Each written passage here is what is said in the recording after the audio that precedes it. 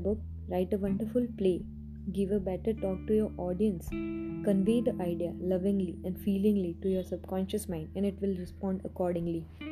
Number 7. You are like a captain navigating a ship.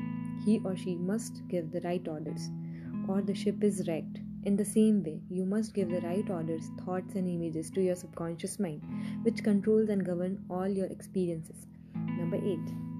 Never use such expressions as I can't afford, I can do this, I can't do this. Your subconscious mind take at your word.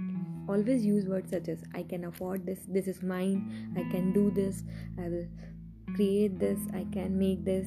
It sees to it that you have the money or the ability to do what you want to do. Affirm, I can do all the things through the power of your subconscious mind. Number 9. The law of life is the law of belief. Repeat, the law of life is the law of belief. A belief is a thought in your mind. Do not believe in things that will harm or hurt you. Believe in the power of your subconscious to heal, inspire, strengthen, and prosper you. According to your belief, is it done unto you. Number 10, and my favorite, change your thoughts and you change your destiny. I repeat, change your thoughts and change your destiny. Thank you.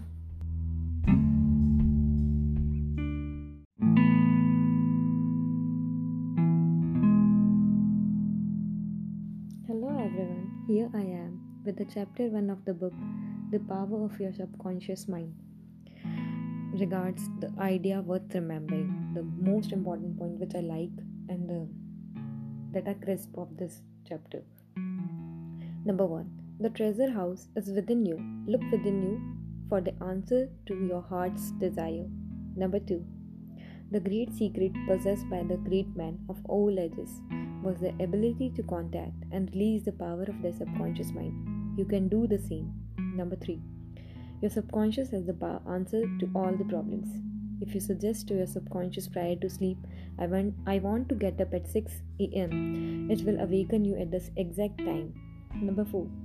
Your subconscious mind is the builder of your body and can heal you.